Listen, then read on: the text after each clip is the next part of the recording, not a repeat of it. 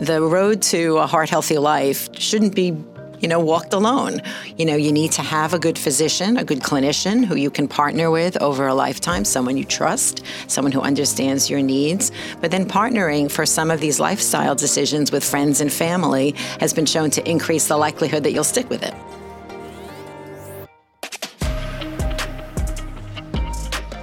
When it comes to heart health, women have historically taken a back seat to men. And while that has changed considerably over the last few years, challenges remain in how cardiac care is delivered to women in general. It's especially a challenge in communities of color, where access to care is still a major issue. Today we discuss women's heart health with Dr. Stacy Rosen, Vice President of Women's Health at the Katz Institute for Women's Health, and Dr. Jennifer Merez, Senior Vice President for Northwell's Center for Equity Care. I'm David Reich-Hale, and you are listening to 20-Minute Health Talk. Dr. Merez and Dr. Rosen, thanks for joining me. It's great to be here. Thank you. Good morning. Great to be here. Thanks. And so, heart health research has historically focused on men. Why has that been the case, and how is that changing, or is it changing? Yeah, that's a great question. And it's so much about the way healthcare research, clinical care was focused decades ago. Everything about our healthcare system was a male model. Historically, we thought it was easier to study men and then just assume that women were the same as men except for the parts covered by a bikini. And we've started to call it bikini medicine. We actually thought that heart disease wasn't a woman's condition, and we only studied men. So has that led to misdiagnoses? So we are making progress, and because up until 1979, up until the early 2000s, more women had died from heart disease than men. The curves are now reversing. We have seen a decline, 30% decrease in women dying from cardiovascular disease. However, we have hit a plateau, and the trend, especially for younger women, and we define younger, less than 55. I think Dr. Rosen and I are a little bit beyond that. Young plus. Young plus, right. We are seeing that we need to amplify our efforts in terms of awareness and sex and gender research. Imagine for the first 25 years of our careers, Jen and I practiced cardiology in a world where mortality rates, death rates for women were rising and rising and rising at the same time that morbidity, sickness, and death rates for men were dropping. So all of a sudden, what we had historically thought of as a man's disease, or something that if we studied men, we could just give women the same preventive strategies, the same testing, was clearly wrong. The science had to change, and when it did, catch-up happened, honestly. We studied women. We discovered what things worked for men, did not work for women. We discovered that some diseases were completely different, even down to the anatomy.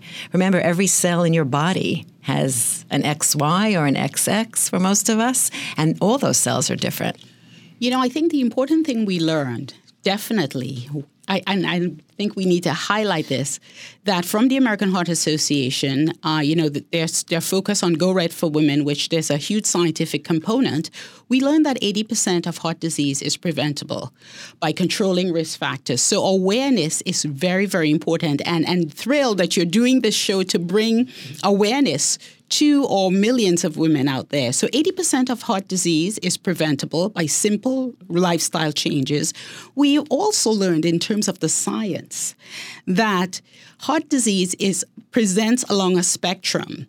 Men typically will have that sort of buildup of plaque and a focal blockage that leads to heart attacks, which is the most common form of cardiovascular disease, whereas women can have, buildup of plaque in the large arteries, typical for older women, but younger women can have diseases of the small vessels, microvascular disease, and dysfunction of the lining of the vessels that manifest as heart attacks eventually, or chest pain, or some of the symptoms. Hence, when we are just looking for focal stenosis, it leads to misdiagnosis. Misdiagnosis, under-recognition of disease, mistreatment, or under-treatment. What we know is that women do get chest pain with angina or heart disease pain, chest pain from ischemic heart disease, coronary disease, but they will often get other symptoms as well, either with the chest pain or instead of the chest pain. And it can be very subtle. Breathlessness, some gentle fatigue in the shoulders or the back. I've had patients who've talked about toothaches, going from dentist to dentist, a little bit of head fog, perspiration that felt clammy or different. So remember, historically, we didn't think women got the disease. They're not presenting in the exact, stereotyped way that we think of. And historically, the medical world didn't think that this was something to evaluate. And on top of that, some of our testing, as Dr. Meares pointed out, didn't show the standard types of blockages or abnormalities on stress testing. So you put that all together and you think a woman doesn't have heart disease when she really has it in a different way.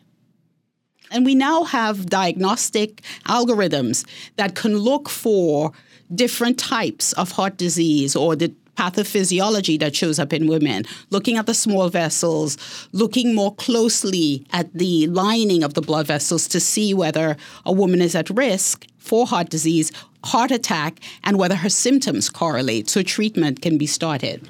Let's talk a little bit about stress also, because look, who runs the household? It could be the man, it could be the woman when it comes to the finances. Right? It can go either way. But when it comes to kids and sort of family structure, I know in my house, my wife is the reason why I know what day I'm supposed to leave to do anything. She who must be obeyed.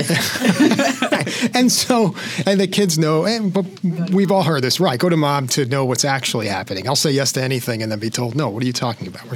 So what does that play a role also, right? Just the stress of being the COO of the household. Yeah, we actually call moms or women the chief medical officer of the household. And Kaiser Permanente put out a neat study that showed 80% of a family's healthcare decisions are actually made by the woman of the house.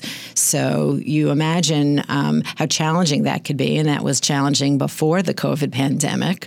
But so much has been studied about how much harder these last 2 years have been on women because they're managing the home. So for women, managing everyone else's care often historically has led to women not taking care of themselves. So to Jen's point that most of heart disease is preventable, if you're not taking the steps over a lifetime to take care of yourself, to make the right choices in your lifestyle, and to listen to your body if certain symptoms begin, then you've really missed opportunities. And what can you do about the stress?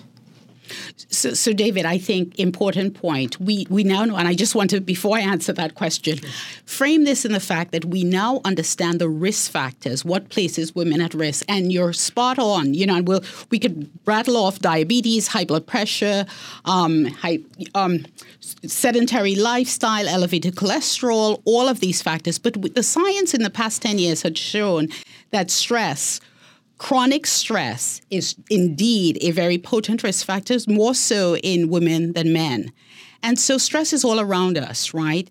So the key thing is learning to mitigate stress. Some studies have shown that mindfulness, meditation, deep breathing, listening to music, anything that you can do to sort of decrease your blood pressure, because that goes up with stress. Stress is the flight mechanism. Decrease your cortisol levels will definitely decrease your risk for heart disease. So stress, important risk factors, exposure to chronic stress.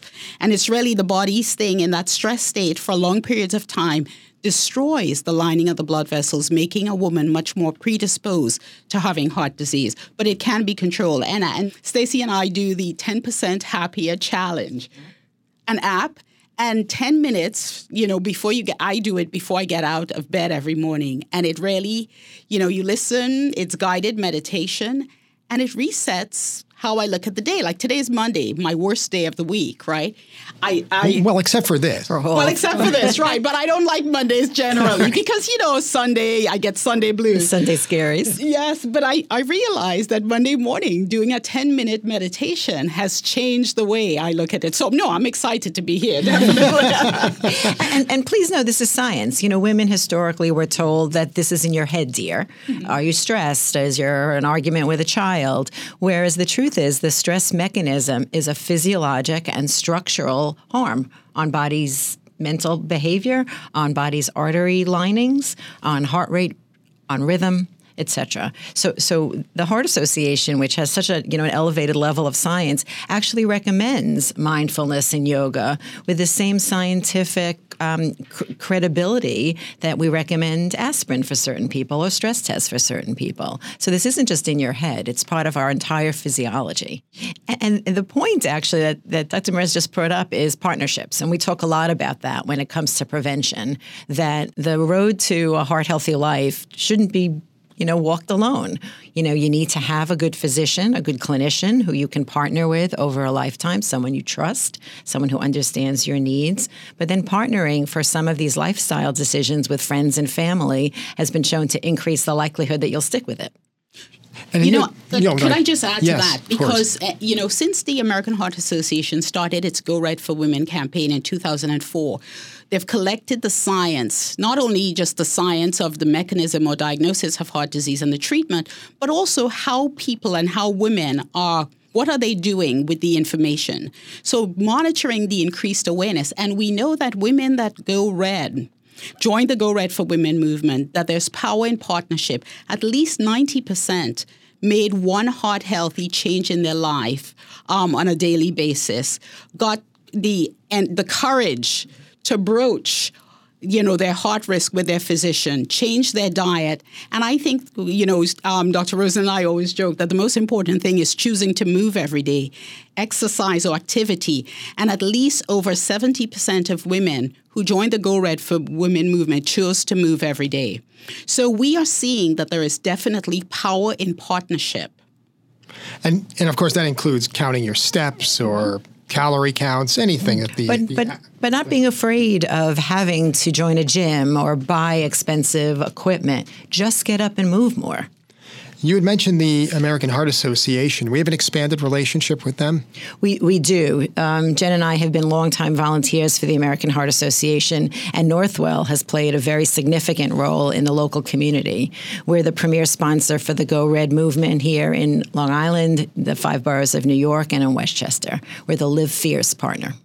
And as we think of risk factors and what we have learned again from the Go Red for Women movement, within the past 10 years, we have learned that there are unique risk factors for women. And we want women to recognize, yes, diabetes, hypertension, elevated cholesterol, sleep, stress, lack of sleep. But importantly, the pregnancy-related aspects and the link to cardiovascular disease later after pregnancy is something we should bring to the forefront. That women who have had pregnancy-related complications, such as eclampsia, elevated blood pressure, preeclampsia, gestational diabetes, the birth of an early delivery, and the birth of a smaller infant, 5 to 15 years later, even after delivery, are at risk for heart disease. And so it opens up an entire area of screening to involve their OBGYN. And I know Dr. Rosen and the team at CATS has definitely been increasing awareness about this important but missed risk factor for women. No, absolutely. Thank you. And most young women, up to the age of 45 even, their sole primary caregiver, clinician, is a gynecologist. So what we've actually come to term cardio-obstetrics, cardio-gynecology, is this partnership that wherever a woman in her journey touches a clinician, we should all know about the importance of optimizing heart health for the long term. Another thing that I wanted to talk about for a little bit here, because it's not a shock, right? There's been access issues in certain parts of, the United States, but certainly if we focus in New York, access issues in communities of color has been around for a long time. And the stats sort of bear that out in heart health, too. It's nearly 50% of African-American women aged 20 and older have some form of heart disease. How is access to healthcare affecting the heart health of women in diverse communities? So great question. And I think, we need to level set here or look. COVID-19, the great reveal or unmasking of health disparities. And we saw that in their first wave of COVID, that people of color, communities of color, African Americans, Latinos, people on the front lines were definitely at highest risk. So it really revealed to us that we have We have health inequities. We've known this all along. When it comes to heart disease, cardiovascular disease, the full spectrum, we know that, and the statistics bear this out, that there's a higher burden of heart disease risk factors and deaths from heart disease in African Americans and actually Latinos in the United States. The recent statistics show that more African American women are dying from heart disease compared to white women or women of other ethnicities. And so the one-size approach to how we raise awareness and empower women to be partners in the health doesn't work for women of different communities. And we have to be cognizant that we have to have a culturally specific approach for different communities. So is access improving in these communities? I think slowly, definitely slowly. But I think, as we alluded to before, there's power in partnership. So what we are doing definitely at Northwell, the Katz Institute, using our community and population approach, definitely empowering people with knowledge to know and partnering with different communities. We have the whole faith-based partnership at Katz to bring knowledge about heart disease and awareness to our communities, because I think it's important to recognize 80% of health outcomes depends on everything other than the medical encounter. We've learned that over the years from our population health gurus. We have to we talk about patient-centered partnership. We need to know what matters to our patients, where they're coming from, and we need to customize care based on your needs. We can customize and co-create a plan to make sure that all of your cardiovascular risk factors are controlled for based on your lifestyle. And so I think we're at the stage now where, empowering communities with knowledge about what you're at risk for, what you can do. Importantly, recognizing that 80% of heart disease can be prevented is sort of our strategy right now to improve access, but to really hopefully improve outcomes when people have knowledge is power. And that knowledge or that education takes place in schools, in houses of worship, community centers? Absolutely. We have to meet people where they're at. Absolutely. Did we learn some of that from our experience with COVID, or did we already know some of this, right? Because access to care in certain communities wasn't an unknown until COVID came along. Right. Not dissimilar to the way that we always assumed stress and anxiety was not good for your heart health. We always assumed what we now term social determinants of health, your access to health care, educational access to healthy foods, to safety in your community, to walking paths. We always assumed that had to be somehow connected to outcomes, poor or good. But now it's really become a priority of Northwell, of the American Heart Association, of nationwide organizations, acknowledging that our ability to have good, healthy outcomes, to allow people to live their longest, healthiest lives possible, requires us to go past, as Jen said, what goes on in the exam room or in our hospital. It's got to be community-based, it's got to be customized, and it's got to meet people where they live, where they walk, where they pray, where they're educated. And each one of those gives us an opportunity to do better than we're doing now. Dr. Merez and Dr. Rosen, you've co-written a book. It's a second edition. The first book came out in 2017. Yes, 2017. Called Heart Smart for Women. And our new book coming out in about a month is called Heart Smarter for Women. We've been on over a 20-year journey to partner with our communities, our patients, our women, outside organizations to really raise the bar in education with regard to empowering women to make the right decisions. It's really a 6-week approach to get you started. And we're saying, our philosophy, it's never too late to start. Or too early. And so we give a 6-week plan to do what we think are the 5 important things you should do. My favorite chapter is the one on partnerships, the importance of partnerships with your medical team, but also with your family and your work colleagues. So I think, David, when you're finished today, you can definitely get Brian to go for a quick walk. 10-minute walk. Everyone has it.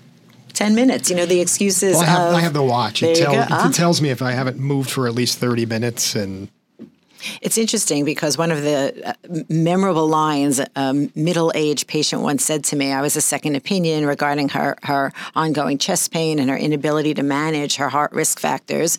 And we went over things and we talked a little bit about opportunities for her to make small changes.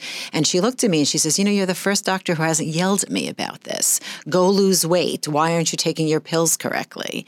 And it really sort of reminds me the fact that we know from behavioral science that in order to make smart decisions, we need people to feel empowered. They need to know the knowledge, and they need to feel good about their ability to decide on their own.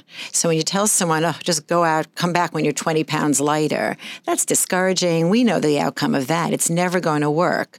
But when you give someone the opportunities to practice mindful eating, to change sugar to brown sugar or a different form of natural sweetener in a recipe, all of a sudden they're in charge of these outcomes, and it really engages women. Well, you're connecting with them on a human level. Absolutely. That's sort of the talking storytelling. down to them. Sure. The human connection. And importantly, we don't, getting rid of the judgment, right? Because I know, even me, sometimes if I've gained a little weight, going to my doctor could be scary, right? Because, okay, I'm going to wait. I'm going to make sure I'm in top tip health when I get on that scale, right?